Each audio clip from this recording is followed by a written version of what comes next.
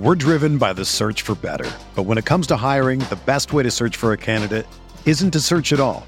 Don't search, match with Indeed. Indeed is your matching and hiring platform with over 350 million global monthly visitors, according to Indeed data, and a matching engine that helps you find quality candidates fast. Ditch the busy work. Use Indeed for scheduling, screening, and messaging so you can connect with candidates faster. Leveraging over 140 million qualifications and preferences every day, Indeed's matching engine is constantly learning from your preferences, so the more you use Indeed, the better it gets. Join more than 3.5 million businesses worldwide that use Indeed to hire great talent fast. And listeners of this show will get a $75 sponsored job credit to get your jobs more visibility at Indeed.com/Blue Wire. Just go to Indeed.com/Blue Wire right now and support our show by saying that you heard about Indeed on this podcast. That's Indeed.com/Blue Wire. Terms and conditions apply. Need to hire? You need Indeed.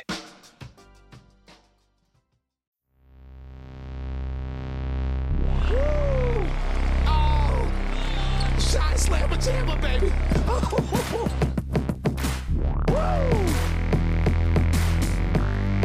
This team's for real, Bulls fans. The hype is real. Caruso, ball on me. Watch the afro. This ain't last year's Bulls. It's not last year's Bulls, ladies and gentlemen. Welcome to Catch Considerations, a Chicago Bulls podcast. We're part of the Blue Wire Network. I'm Ricky O'Donnell. As always, I'm here with Jason, Pat, and Jason. Today, we have a special guest. It's Cody Westerlund from 670 The Score, who's jumped on this podcast several times in the past.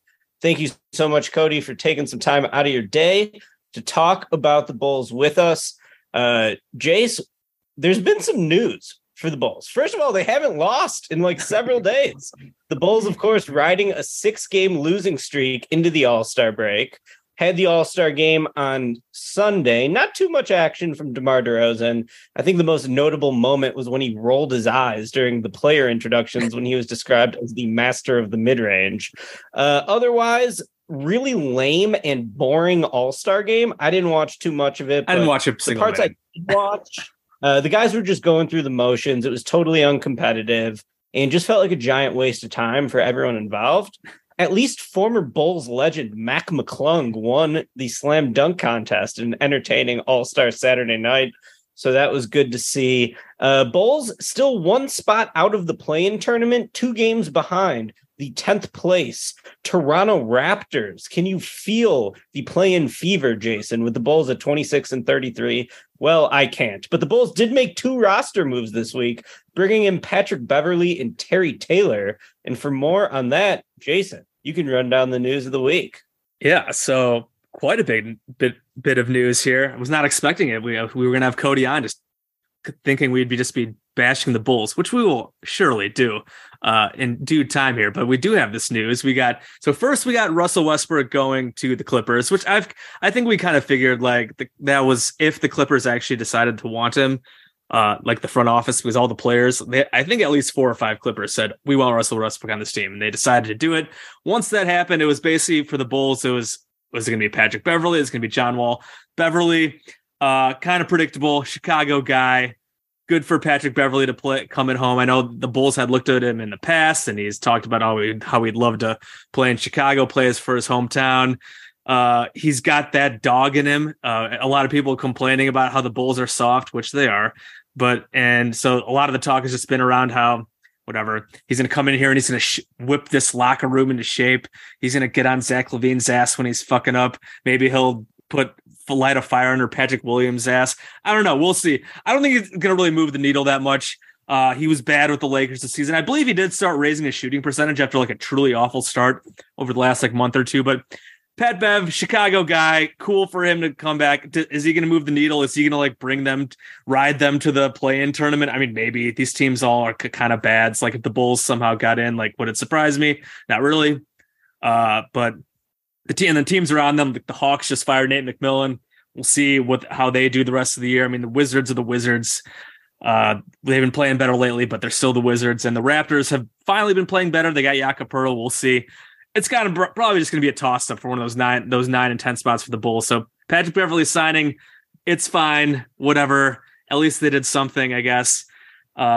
They waived. I guess one of the things I was most interested in was who they would actually waive when they had to waive somebody to sign Patrick Beverley. Was it going to be Marko Simonovic, who is somehow still on this team after all this time? Tony Bradley, who has somehow been on this team for all this time? Or would they let Goran Dragic go? Because I know there had been some rumors that maybe they would let him go if they're bringing a guard in, veteran. He hasn't played much lately. He has been very good. Ends up being Tony Bradley. I mean, it's a total whatever. Bradley hasn't played. He's their third string center. Marco lives. We'll see how long Marco somehow stays on this team, but I honestly, whoever they got rid of, it doesn't really matter. I'm curious to see how much Beverly plays. Are they going to start him over Ayo right away? Is he going to come here and take Dalen Terry minutes? Dalen Terry, one of the only exciting parts of the Bulls' terrible TNT Bulls death against the Bucks the other night. He was pretty good. I know a lot of people want to see Dalen Terry play more. We'll talk more about that moving forward here with Cody, but whatever. Patrick Beverley's fine. Cutting Tony Bradley's fine. And then they also make this move. They waive Malcolm Hill, RIP Illini guy Malcolm Hill. He has a 2-way contract. They now got Terry Taylor, who had been with the Pacers. Terry Taylor, apparently a Bulls killer. He had like 21, 14, and 5 against them in a game last year. Last year, and then this year, I think he had a double-digit point game, a season-high game against the Bulls. So Bulls killer Terry Taylor now joining the Chicago Bulls on a 2-way contract, taking Malcolm Hill's spot. I can't say I can tell you that much about Terry Taylor. He's was it Austin Peay, I believe.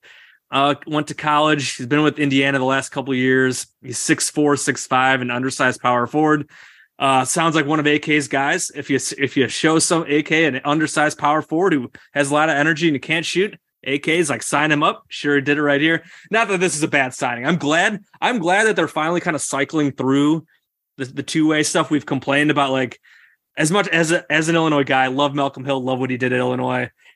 I mean, he's 27, 28, not really any upside with Malcolm Hill at this point. We'll want to see them use those 2-way spots on a younger player.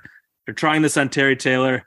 Be nice if they actually tried to get someone who could actually shoot the ball, but we'll see. We'll see if Terry Taylor can be anything, but there's that. And then we also got Lonzo Ball news today. As expected, the Bulls finally announced that Lonzo Ball is officially done for the season. Again, we all saw it coming. We've seen this coming for months.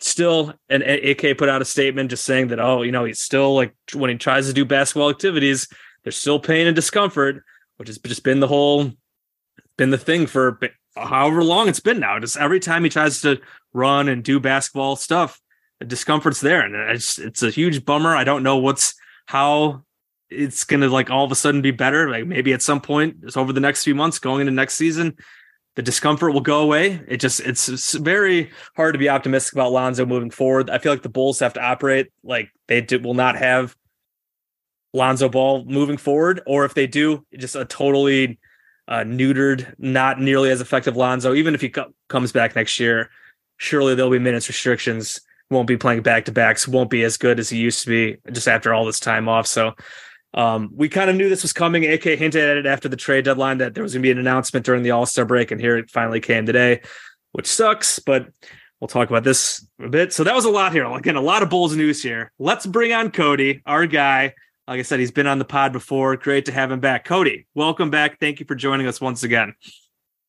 Thanks for having me. I wasn't sure if we're going to look ahead in this podcast or this is just a podcast of mourning for those of us who most appreciated the TNT Bulls streak.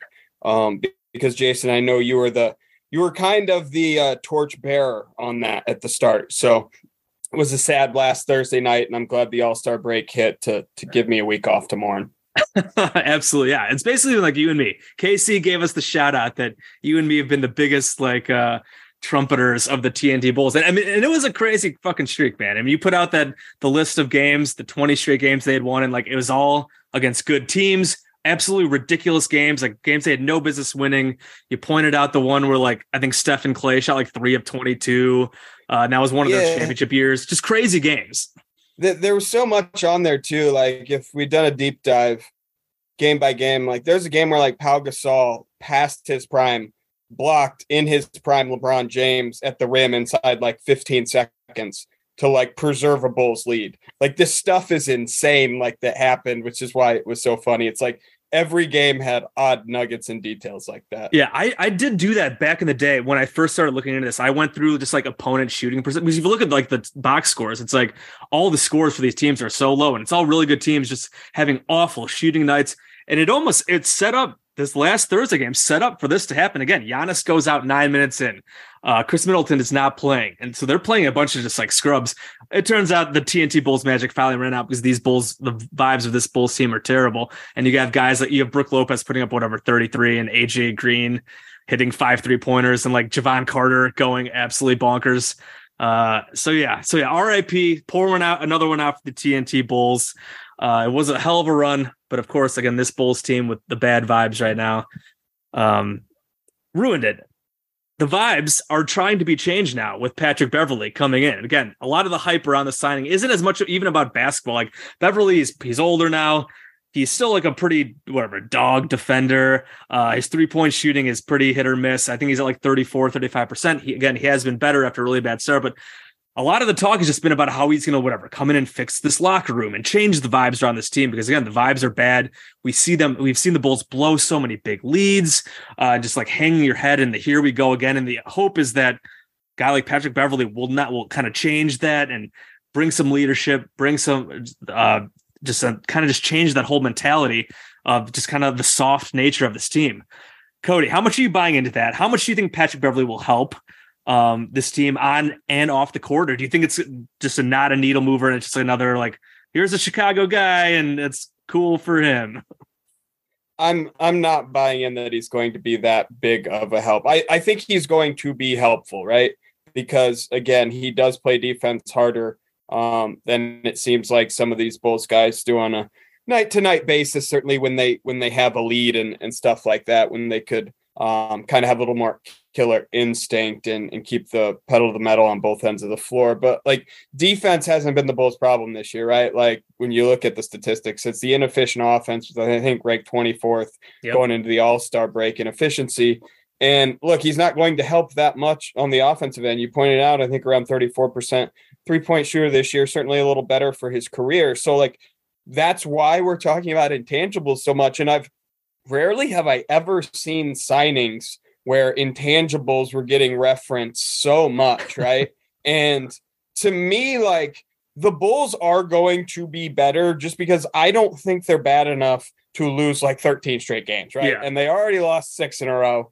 The schedule lightens up a little bit. Like, there's certainly winnable games coming out of the All-Star break here. Nets at home, Wizards at home. I think the Pacers are coming up too, stuff like that. Like, they have winnable games coming up. They'll win a few more. Everyone will get out over their skis and be like, oh, look what Patrick Beverley's doing. Like, he's making a difference and all this stuff. When in reality, it's a little bit of a dead cat bounce, probably. You know what I mean? So I do think he, again, is helpful. I think he could probably provide a little bit more than Goran Dragic has lately because he just hasn't been very good. It seems like the past month, but I don't expect a huge spark from Beverley or anything. It's like a terrible sign that you're counting on a buyout market guy to come and light a fire under your 20, 25 million, $40 million players late in the season. All I could think about with so much discourse around how Beverley's going to change the culture of the team is Tristan Thompson yelling at Zach. Yes, that's exactly what I was going to say. On the bench last season. I think we know how that panned out. Tristan Thompson actually for those first 2-3 games looked like he might be a serviceable big man in the Bulls rotation. Then reality quickly caught up with everyone and they realized Tristan Thompson could not offer anything. Cody, my theory is that the Bulls signed Patrick Beverley because they aspire to be in the position that the Minnesota Timberwolves found themselves in last year, when Patrick Beverley jumped on the scorers table and celebrated a play-in victory as if his team had just won a championship like he were Michael Jordan. Do you think Arturas Karnisovas saw that moment and felt a moment of inspiration that, yes, this man can take us to the promised land where we want to be, and that is the number 8 seed in the Eastern Conference? And another 5-game elimination in the first round of the playoffs. That is a great theory, Ricky. I kind of like it. I think the Bulls would be doing cartwheels at this point if they could get into the final 8, like the real 8, and have Patrick Beverley doing that. That would be an iconic moment of just sadness, I think, really, in Chicago sports, if he was to do that, right? Because he would have been taking it so seriously in our hypothetical here. And it would reflect the state of the Bulls at this point. But like, look, yeah, they added him because they're still trying to win, right? They're 2 games out of the 5th worst record in the NBA, which if they could plummet to that down the stretch would give them 10.5% odds to land Victor Wembanyama. But they have no interest in that at this point. So the move's clearly reflective of this organizational mandate to push as hard as they can for a play-in spot and then get through the play-in spot, which we should note, that's not going to be easy. If you're the 10 seed, you got to win back-to-back road games, right? If you're the 9 seed, you still got to win back-to-back games and only get one of them at home. So it's certainly still a cloudy outlook for this team. And I if we're on the Beverley topic here, I've got to point out too, like, I think it's an awesome story for him coming back to Chicago. Yeah. I do think his intangibles and attitude is what a team could use from the start of training camp and have him somewhere on the roster and counted on as more of an 11th man or something, tiny role, be a little bit of a team leader. I just don't expect it to happen in this window. And the downside of this is, look, if this goes poorly, Patrick Beverley is not afraid to air out the dirty laundry on his way out of town before he goes back into free agency this summer, right? Like, if the Bulls sit here in these final 23 games and go 6-17, something like that, like, he's just going to sound off, and all of a sudden now you got someone just roasting everybody, whereas before you just had a bunch of quiet guys who just said, we got to play harder, and it's frustrating, right? So to me, there is a little risk reward here. I mean, he's got that podcast. He'll be going on that podcast talking shit about the Bulls if it goes poorly. You bring up the draft odds. Would you have rather seen them kind of flip more towards, let's play the young guys, let's play Dalen, let's get Patrick Williams, let's get him more involved, let's maybe give the veterans some time off if possible. Obviously, we know those guys aren't going to want to do that, but like, just maybe a little more of an organizational shift towards, whatever, we'll play these young guys. We're not going to go like so hard for it. Whatever. If we win games, we win games, but like, it's not a big deal if we don't. But clearly, they still are definitely trying to win games, get in the playoffs. Would you prefer to see them try to maximize those odds instead? Yeah, I would at this point. I wasn't there for a long time, right? Like, same people honestly. Of differing opinions, and certainly are welcome to hear those takes. Like, wanted this sooner in the season, and now they look smarter than my take. You know, like, certainly that would be a better ideal situation for the Bulls' long-term outlook right now if they had. But again, I don't think there was any point in the season where the Bulls could have pushed the button to get inside the top 4 worst teams in the NBA, right? Yeah. Like, you would have been pushing that button like 22 games in the season, and there was zero chance of that ever happening, and that would not have been a respectable organizational path. But now that they're on this 6-game losing streak and kind of how I just saw it play out right before the All-Star break, I do think that they should take that approach. And the people yelling for Dalen Terry to play to like spark the Bulls to success, I didn't agree with. But you can't deny that like what he showed against the Bucks in the last game before the All-Star break was like helpful for him, helpful for the Bulls' future of him playing more minutes like that. I liked how he took the ball to the hoop, had a couple up and unders, finished strong on a couple occasions, just got more playing time. He needs minutes. And at this point, again, I was not there. But now if your argument is long-term outlook, Dalen Terry fits into that, give him more minutes, I'm there with you. I agree with that assessment. I think those losses would come naturally at that point because, look, he's not a guy that's ready for like 30 minutes in an NBA game by any matter or any means. So I would like to see it. And look, I don't know how you tell like Zach and DeMar not to try or make up injuries for guys as durable as Vooch and DeMar, for example, but they've already been bad. So if you didn't add to it and you just kept going and left Dalen Terry in there and playing some of these, like they naturally, I think, would still play poorly down the stretch, it feels like. Cody, on every podcast, I say the Bulls' organizational goal from the ownership and management level is not to win the championship. It is simply to make the playoffs and to make the playoffs every year. I do not think they, I don't want to say they don't care about winning the championship, but they just don't view that as the goal of the team. If the Bulls do miss the play-in tournament this year, though, they are going to have some decisions to make. Yeah. Vooch being a free agent will be the first key decision. DeMar DeRozan will be entering the last year of his contract. I believe he'll be up for an extension with that. Zach LaVine will be in the second year of his max extension, and Patrick Williams will be up for extension on his rookie contract. So this team, as currently constructed, is built around LaVine, Vooch, and DeRozan. Their first year together, they were minus 1.1 points per 100 possessions in 1,200 minutes. This year, they are minus 0.6 points per 100 in just about 1,200 minutes. There's a lot of data here that suggests that the team can't win with these three core pieces as the foundation of the franchise. If the Bulls were to miss the play-in tournament this year, do you believe Arturas Karnisovas and Marc Eversley would possibly break up that trio? We know Karnisovas said he would like to re-sign Vooch.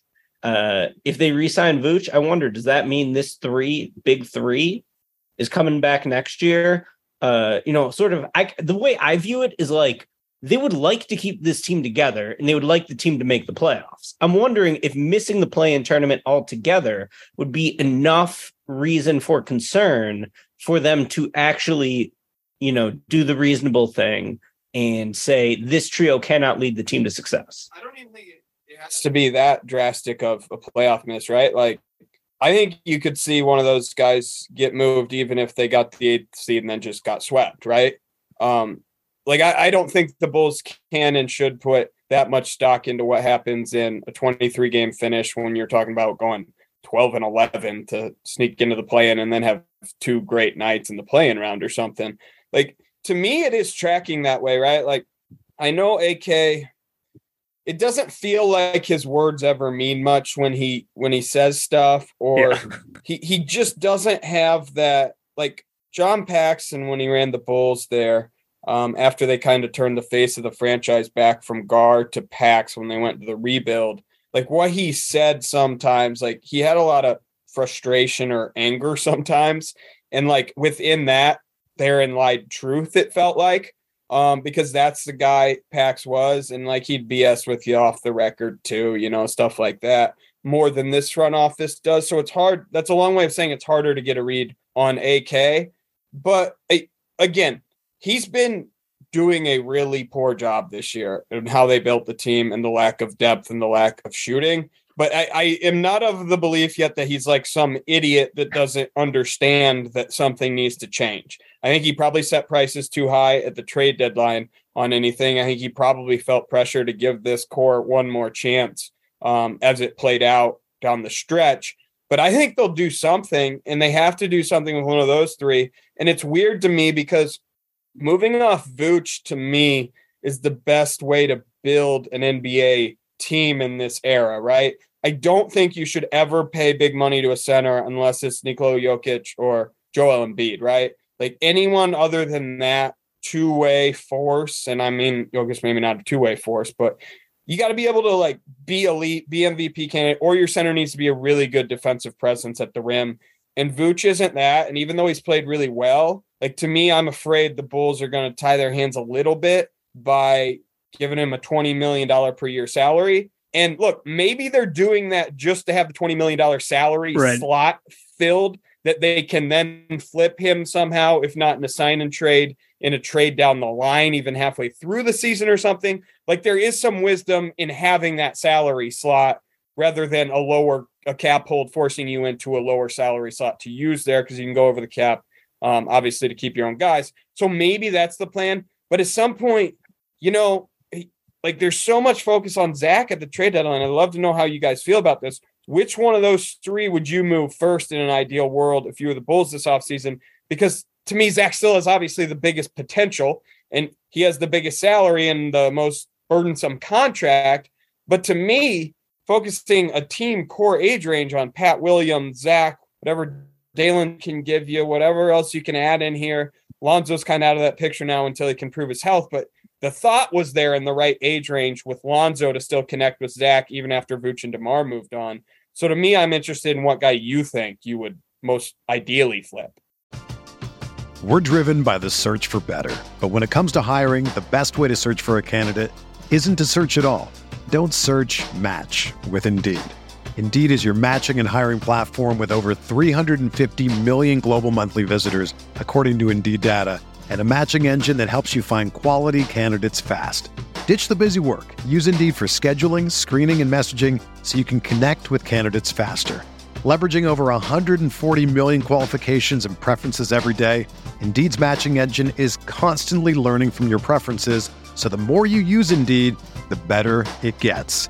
Join more than 3.5 million businesses worldwide that use Indeed to hire great talent fast. And listeners of this show will get a $75 sponsored job credit to get your jobs more visibility at Indeed.com/Blue Wire.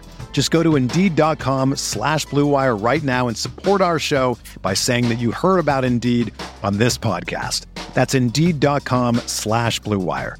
Terms and conditions apply. Need to hire? You need Indeed. If you're a basketball junkie, then you know there's no better time of year than the NBA playoffs. Twice a week, JJ Redick is cooking on his podcast, The Old Man and the Three. He has guys come on in all stages of their careers to talk about the league and share stories you won't hear anywhere else, including Devin Booker on why he talks so much trash, Ray Allen's epic free throw competitions with LeBron in Miami, and the moment Tyrese Halliburton knew Pascal Siakam would be a good fit in Indy. In addition to player interviews, every Monday JJ breaks down the top 3 things happening around the NBA with unmatched analysis, not outlandish takes, and is often joined by masterminds of the game like Tim Legler to dive deep on rookie reports, trade breakdowns, and why is mean mugging now a tech? You won't find another outlet that covers the game as comprehensively and with such insight as JJ does it on The Old Man and the Three. Make this your companion podcast during the playoffs. Listen to The Old Man and the Three ad-free on Wondery Plus or wherever you get your podcasts. I would move DeMar first. And I said that, throughout this season on the podcast.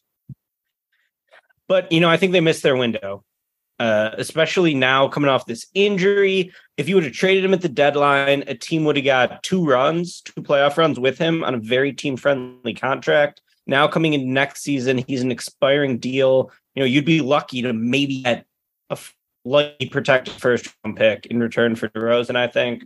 I mentioned this on the last episode, but man, I would have really loved the trade the Avs made for Kyrie Irving. That return, if the Bulls could have got it for DeRozan. I don't know if the Mavericks would have bid on it, but to get Dorian Finney-Smith, Spencer Dinwiddie, and a pick would have really solved the Bulls' 3 biggest problems, in my opinion, which is right now, point guard play. Their point guard play has been dog shit all season. Sorry, Io, I love you. You haven't developed the way this team had hoped you would. Wing depth, they have no wing depth. It's like the only wing on the entire team is Pat.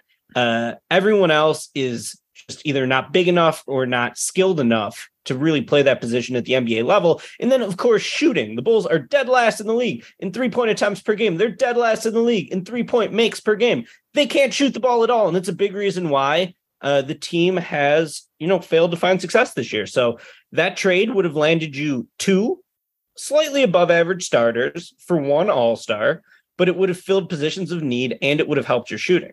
Now, that would have been sort of a, let's say, a half measure in a sense of like, you're not fully committing to tearing it down, but you're just like trying to still like potentially, compete for a playoff spot. And you're just sort of pivoting. I think that would probably be a good path for this front office to go down if they don't want to totally tear it down. But, what can you really get for DeRozan in the offseason? I'm not sure what's going to be out there. I would move off DeRozan and Vooch if you could. Now, Zach, if you get a good enough offer for Zach, see it, Zach. Like, I have no qualms about trading him. But at the end of the day, like, he's about to turn 28, or he just turned 28. So he's still in the prime of his career. Yes, he does have a big contract, but guess what? If you're a really good number 2 option, you get a max contract in the NBA. That's just kind of what it is. And Zach is still an electric off-ball scorer, can really shoot. I think he's one of the 10 best shooters in the NBA. Obviously, he's a frustrating player because he's such a poor decision maker with the ball in his hands. And holy shit, have you guys looked at his crunch time shooting percentages this year? He's shooting like 33% from the field, 16% from 3 with more turnovers than assists in the clutch. Yikes. It's unbelievable. But guess what? You got to separate yourself from the idea that Zach LaVine, just because he's on a max contract, deserves to be a number 1 option. He's not a number 1 option. He's a really good number 2 option on offense. It's going to be so interesting, right? Because the trade that's going to be on the table, trade offer that's going to be on the table of some substance is probably something, again, from the Knicks, because they already have those discussions, and the Knicks lowballed them. The Knicks will probably come up slightly on their price, and it will say a lot about whether AK still has confidence in Zach or he sells really low on him, right? Like, that's, to me, going to be another topic of discussion in June, early July for this team. And like, you look at players on the Knicks, like Quentin Grimes, Emmanuel Quickley are like the types of guys I think that could help the Bulls, like just getting more of them in there. But I don't know that there's a clean fit to match value on Zach yet that has established itself between those two teams. If I get 2 first-rounders and Quickley, I would probably think about that pretty seriously. Okay. But you know what? I also sort of like the idea of building the next iteration of the team around Zach and Pat, and then you trade Zach when his value is higher. Like, you know, DeMar was the guy to trade because his value was at its high point. Yeah, and I'm there with you. I know I talked about Vooch earlier, and I was in support of trading DeMar as well at trade deadline. So if that offer is established over the summer, absolutely. Like, I think if you're picking one between DeMar and Zach, I would trade DeMar, because to me, keeping DeMar over Zach, it's like, oh, let's just go out there and get that 6th seed next year and the next 2 years, whatever the case may be. And then you're just in this cycle of mediocrity in the back half of the Eastern Conference playoff picture, and you still don't have any infusion of young talent behind them, to me. So that's what I would still prefer, but it just feels more likely that Zach would be moved. Yeah, the age stuff is definitely a huge thing. Just like sinking more like time and investment into whatever the Vooch DeRozan thing just seems like a big mistake. You just can't, like, if DeMar comes out and like wants this whatever 4-year, $140 million extension, whatever he's eligible for. I mean, you can't do that. Like, as good, like as awesome as he's generally been, like, you cannot give him that extension. And then then it's what he's going into expiring, and then what? And then what, are you going to lose him for nothing? Like, it's just like, it does make sense to trade him. And then with Vooch, like, if Vooch should make Vooch like has not really been the problem this season. He's been pretty good, but again, another guy you worry about, like, he's having a career year with shooting from some of these areas, like finishing around the basket. Like, is Vooch going to keep doing that moving forward? Like, worrying about paying for the future production that these guys in their 30s on a team, on a core that's been mediocre, you just really can't do it. You just can't sink more into it. So it's like, I got a random question for you guys. Yeah. If Nick Claxton was the Bulls starting center and healthy all year in place of Vooch, and Vooch wasn't in Chicago, and I know that's not a 1-for-1 trade. I know that the Nets brought him back in free agency last year. He wanted to go there. Bulls didn't really have a chance there, really. What do you think the Bulls record would be? It's 26-33 now. What do you think it would be if he was the starting center every game? It's a really interesting question, because the Bulls' problem has been off. it's like, right. Defense. But that's the type of guy I want in there still. Yeah, I agree. Yeah, in general, for sure. We've talked about like the Miles Turner. I mean, we talked about the Miles Turner thing forever. Doesn't seem like he's going anywhere. But like him, I feel like we've talked about like a Clint Capella type from like Atlanta. That kind of would a rim running defensive center. It seems like it would make sense. It's so funny that when you look at whatever the Bulls' offensive rating is, again, like 24th, whatever it is, and their defensive rating is like top 10. I have pointed out on many occasions that I do think the Bulls' defense is fraudulent, because so much of it's based off of teams bricking wide open 3-pointers.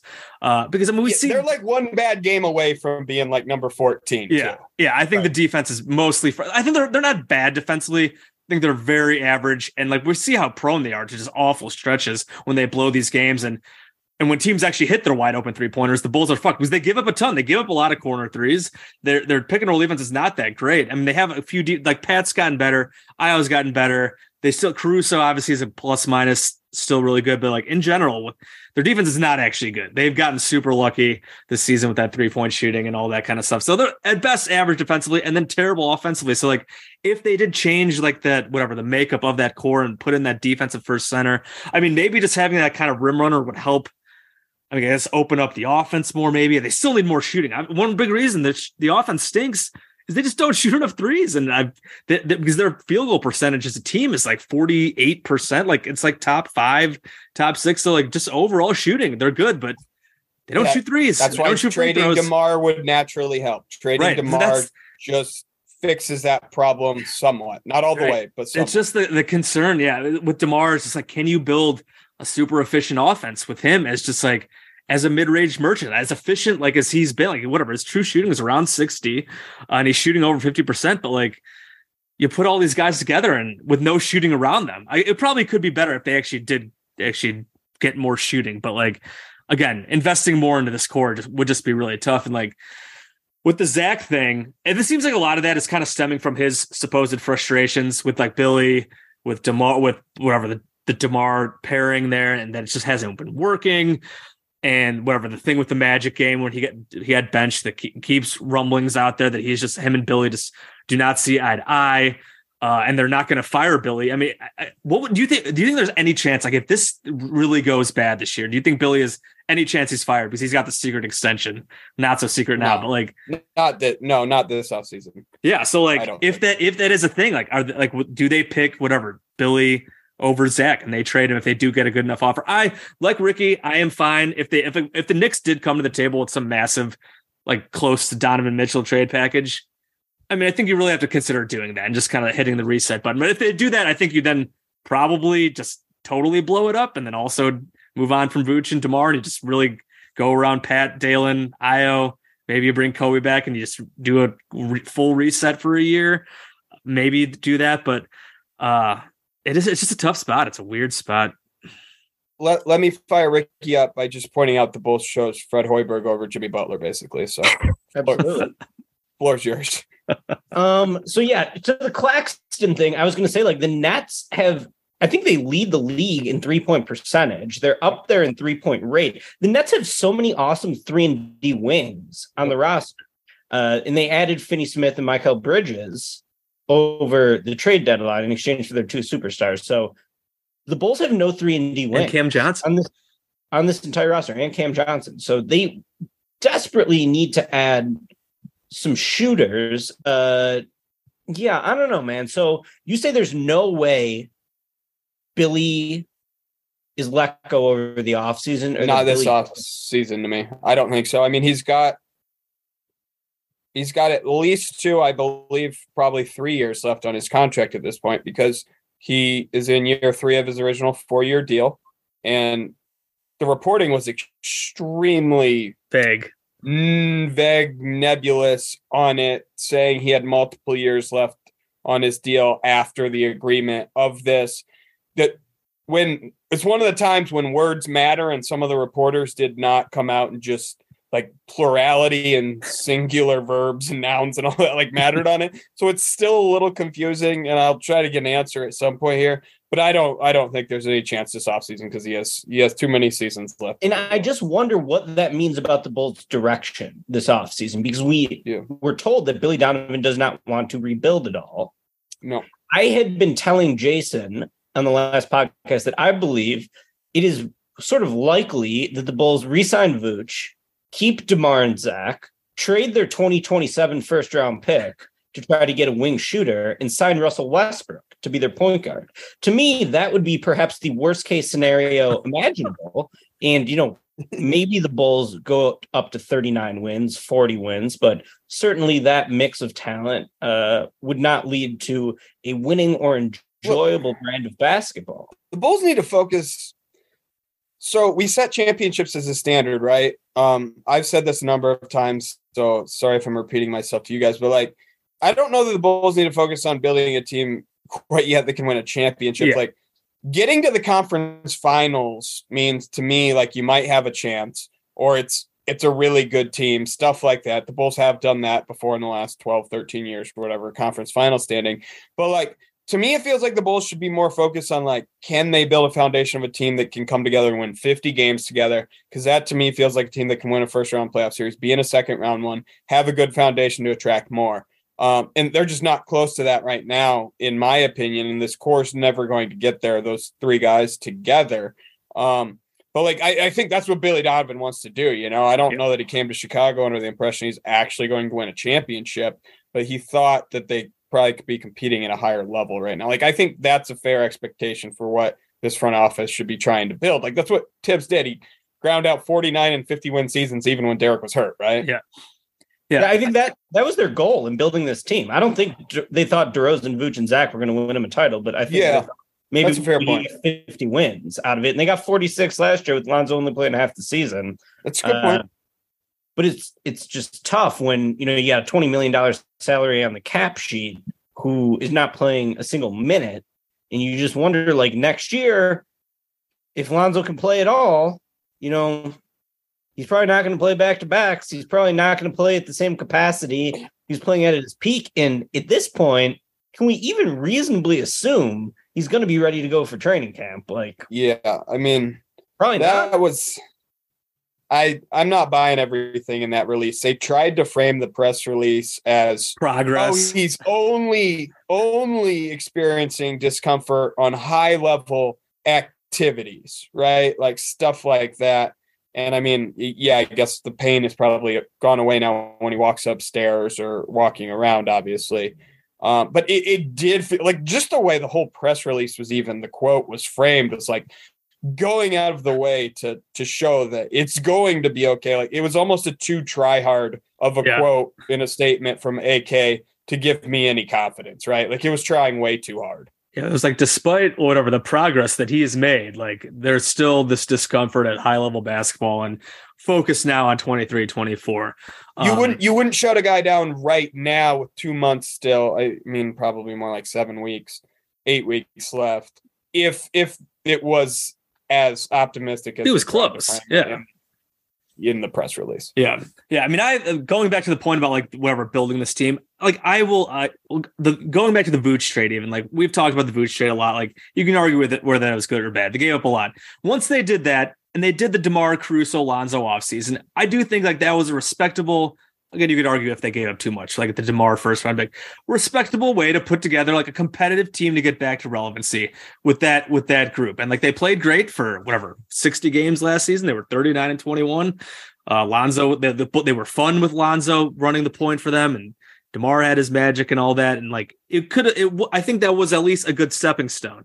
Once this Lonzo situation went to shit, it's clearly you got to pivot. You can't rely on him anymore. You can't expect him to be there or giving you anywhere close to where you used to. So now it's like you clearly just have to make some moves, which was what makes the lack of activity over the last year and a half or since that big off season so much more frustrating. Like once you knew that he got hurt, and then but then the offseason you knew that it was still kind of messed up and weird, and now again after another surgery it's still weird. You have to realize that just the pivot has to happen at some point here. And the fact that just like nothing has happened with a pivot of any kind or any type of moves with this team besides these small buyout moves and stuff like that. It's just like, that's what makes that so frustrating. And now like going into the offseason, like again, you have to move forward operating like Lonzo is not going to be there for you. You can be as hopeful as you want, but it's been a year and a half now. And like no one knows what the fuck is wrong with his knee. Like, I don't know if you have any insight at all what's going on here. Like there have been rumors that there's like a nerve issue. Did the freaking medical staff screw something up with the initial surgery? Like, again, we're not doctors, we're not privy to this, but like it leads to speculation here about like what's going on. It's crazy. I'm not going to speculate on anything on the last two surgeries. I clearly have no medical skills. Yeah. All I will say is the Pelicans let Lonzo go so easily, right? Yeah. That in hindsight is a huge red flag and clearly shows, because look, correct me if I'm wrong, but I think Zion and him were maybe not close, but Zion loved playing with him from great what fit. I understood. Yeah. Great fit. And they agreed he is a great fit. So like your star player loves playing with this guy. You let him go that easily. They clearly knew something was coming. Otherwise you don't trade him for a second round pick and Garrett Temple and let him walk and keep Devontae Graham or whatever they did that offseason for the Pelicans. So that's concerning to me at that point. And one thing, I mean, this isn't directly related to the Lonzo thing, but like the thing that probably concerns me about AK right now in his past too, and this informs how the Bulls need to build their team. Because remember, like free agency and trades, you can acquire established NBA players with a track record, even if they're a first, second year guy, whatever. Like you've seen if they can or can't play in the NBA. So that's a very big difference between drafting someone, right? That's the value in signing a free agent or trading for someone established, is you have more certainty. He's at this point, he's made like 4 draft picks and he's like maybe 1 for 4 in talent evaluation as it relates to the spot where they drafted him, right? Like we all agree Iowa in second round's a home run, even if he hasn't developed as well as they hope this year. But like, they don't even let Mark go into the United Center sometimes. They tell him to go to Hoffman and like don't even report for duty. Like that was clearly like it's not a big deal. It's second round pick. It doesn't matter. But like he can't even like they gave him a guaranteed contract. Gave him a guaranteed contract. Crack the 11-man rotation when they're down like 7 guys. Yeah. And then Patrick Williams, again, I like some things he's done this year, but you wouldn't draft him at number 4 overall by any means if he was available again there. And then Dalen Terry, like we liked what we saw out of him against the Bucks, but like he's one of the most raw 18th overall picks we've seen in a while, it feels like. So like to me so far, like the draft is what they want to build in their foundation. And what we've seen so far is it's not turning out nearly as well as you'd want if your goal is to be a playoff team and be successful. Yeah, my big question with AK is, does AK know ball? I mean, he made some good moves early in his tenure. Getting Caruso was truly an inspired move. Obviously, they got a lot more bang for their buck out of DeRozan than many analysts thought they would have. But at a certain point, like, you need to evaluate AK in this front office on the whole picture, not just say, oh, they built a good team and then got unlucky with Lonzo. Like they know what's up with Lonzo more than anyone does. And yet they chose to do nothing at last trade deadline when Lonzo was out, and they probably had at least some idea of the severity of this injury at that time. Certainly, you got to think they had some idea of the severity of this injury during the offseason when they, again, chose to do nothing. And we all knew that they were just waiting for the trade deadline to pass before they could rule Lonzo out again this year when, what did they do? They did nothing. So I just wonder, like, what is AK, what is his grand vision in his head? I chalk it up to them believing that they can still tell themselves they had a successful season if they get the 8 seed. Now, that's pretty pathetic in general, but like, where's this thing going long term? I just have no idea. And I gotta say, Cody, if they don't hit the lottery this year, and specifically if they don't get one of the first 2 picks, even if they get 3 or 4, like, then now you're on Arturas's draft record again. It's like, okay, you're going to trust this guy to draft the best player when it seems like right now there could be 10 different guys who go at number 3 or number 4. There's not really any consensus on who should go in those spots. I would be very nervous if the Bulls were to get one of those spots. But with that being said, it's just like the only thing that can save this team right now feels like draft luck. Be better than losing the pick. I feel like it's going to get real bleak real fast because there isn't really an obvious solution to how to get this thing better. Like, you could pivot off it, but like, you gotta break up when's the next good Bulls team? You got to break up the Zach DeMar pairing somehow, and it needs to be done this offseason. It's just they're too much. So one of the things I noticed in that Bucks game was like, look, even after Giannis went out, and it was kind of just like Drew Holiday and Brook Lopez, obviously, were the star names there for him. And look, Brook is not an initiator or creator by any means. Like the whole entire system, like still operated like their shooters. AJ Green coming off the bench, who again's a G League guy, he catches the ball in the spots where he's comfortable, well balanced in the flow of offense.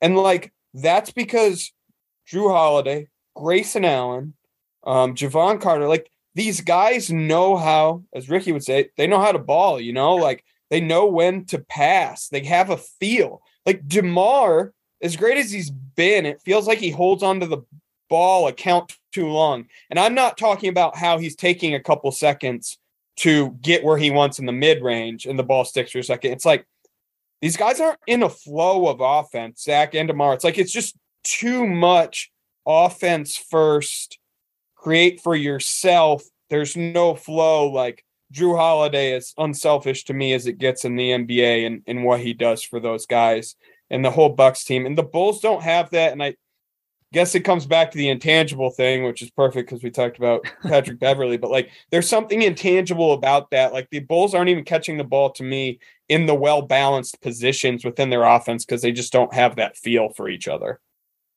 Yeah, and to me, that a lot of that sounds like the criticisms we heard of the Oklahoma City Thunder when Billy Donovan was coaching them before Chris Paul came around. Even when it was Paul George and Russell Westbrook in the primes of their careers, and even when he had Kevin Durant for 1 year with Westbrook, you would often hear people say the Thunder's offense is too your turn, my turn, and too stagnant. So I mean, I got some big questions about Billy. Like, yeah, dude, you cleared the lowest bar in humanity of being better than Jim Boylan, but Ricky's coming for me. He knows I'm a Billy supporter.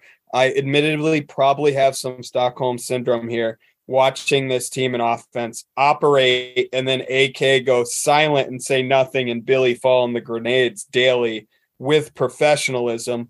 And that comes back to, like, it feels like AK Fair, this front office cares about optics to some extent too, right? Because they're not giving up on the season. They don't want to talk about their struggles.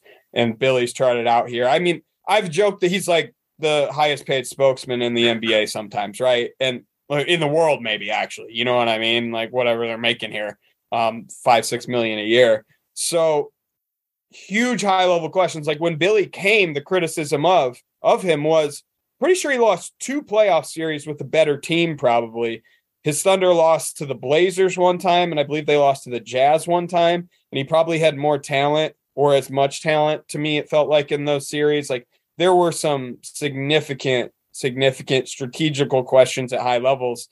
And it's fair criticism. I mean, the 24th ranked offense, that's got to get hung on his head probably too. And I've certainly defended Billy, but that is the biggest indictment of him this year, probably. Yeah, you got to blame everything. I mean, the roster, again, is just the construction is just so messed up because they had, 4 centers, none of them, basically one can play. You got no shooting. You have all these undersized 4s. The roster, it's definitely just got to go on. When you're 26-33 and, like, with at least some, like, all-star talent there, it's blame's got to go to everybody.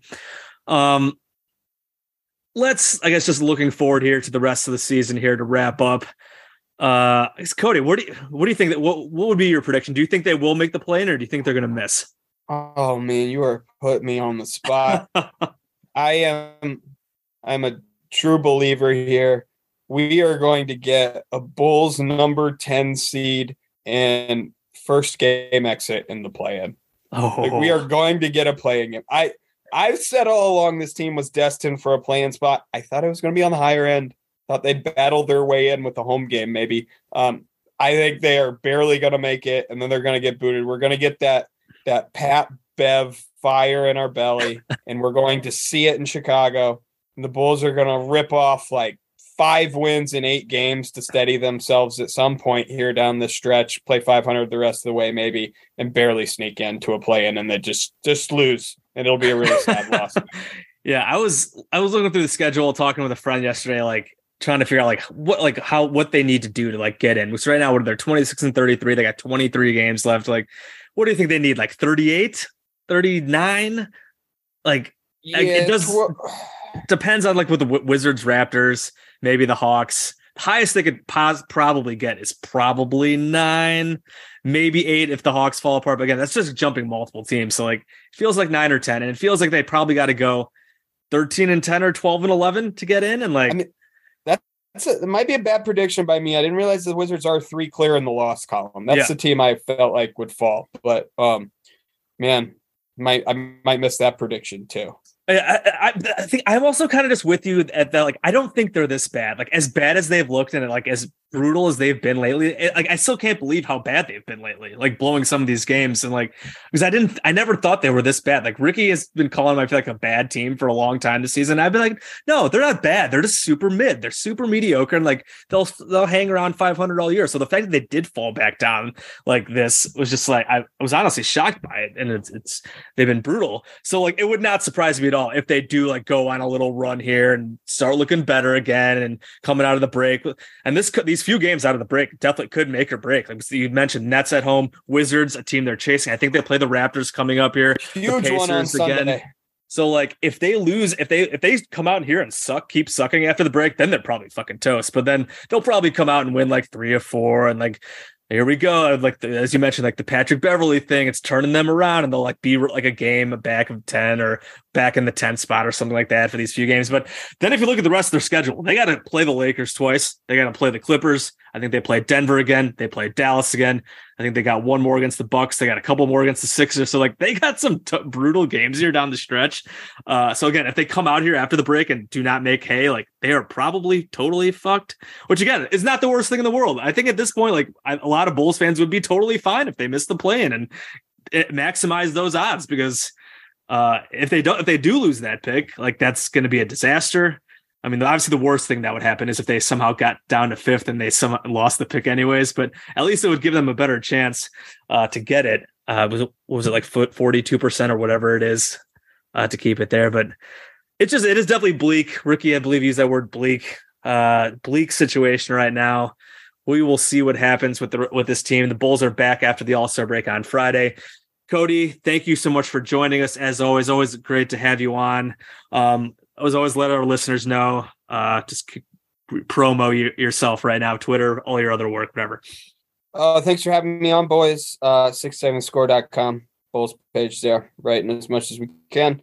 On with Bernstein and Holmes on Thursdays at 11 a.m., whenever else they want me on. Just tune in to The Score for your Bulls basketball on the radio. If you ever can't stand to watch it with your eyes, but still need to stay up to date on everything happening.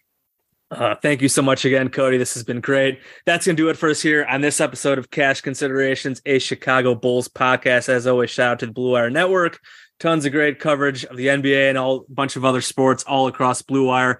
For us here at Cash, please rate and review us. Give us those 5-star ratings. We're on Apple Podcasts, Spotify, Stitcher, Google Podcasts, all those good places. You can follow me on Twitter. I'm at Bulls_J. You can follow Ricky at SBN_Ricky, and obviously follow all his great stuff at SB Nation. So that's going to do it for us here at Cash Considerations, the Chicago Bulls podcast. We had a couple more days of the All-Star break where we don't have to watch miserable Bulls basketball, and then we will have the Bulls back on Friday night against the Nets. It'll be an interesting game. Bulls lost the Nets last time. That was before they had their new guys. The Nets that's a feisty team, new Nets team there. So it'll be interesting to see if the Bulls come out with the fire and the fire and the passion with Patrick Beverley and this revamped locker room. We'll see, but that'll do it for us here. So take it easy, guys. We'll talk to you guys next time. This is last year's Bulls. It's not last year's Bulls, ladies and gentlemen.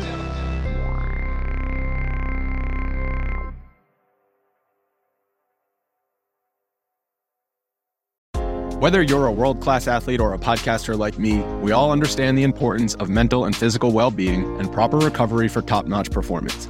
That's why I'm excited that Unified Healing is sponsoring podcasts on the Blue Wire Network. Unified Healing is a new and super innovative global network of wellness centers powered by Energy Enhancement System, or EE System. If you haven't heard of the EE System yet, then you'll want to listen up. This technology promotes wellness, deep relaxation, purification, and rejuvenation. Wherever you are across the globe, access to a center is easy and affordable. Interested in experiencing the EE System technology for yourself? Go to unifiedhealing.com/bluewire to learn more and find a center near you. That's unified, UNIFYD, healing.com/bluewire. No material or testimonials on the Unified Healing website are intended to be viewed as medical advice or a substitute for professional medical advice, diagnosis, or treatment.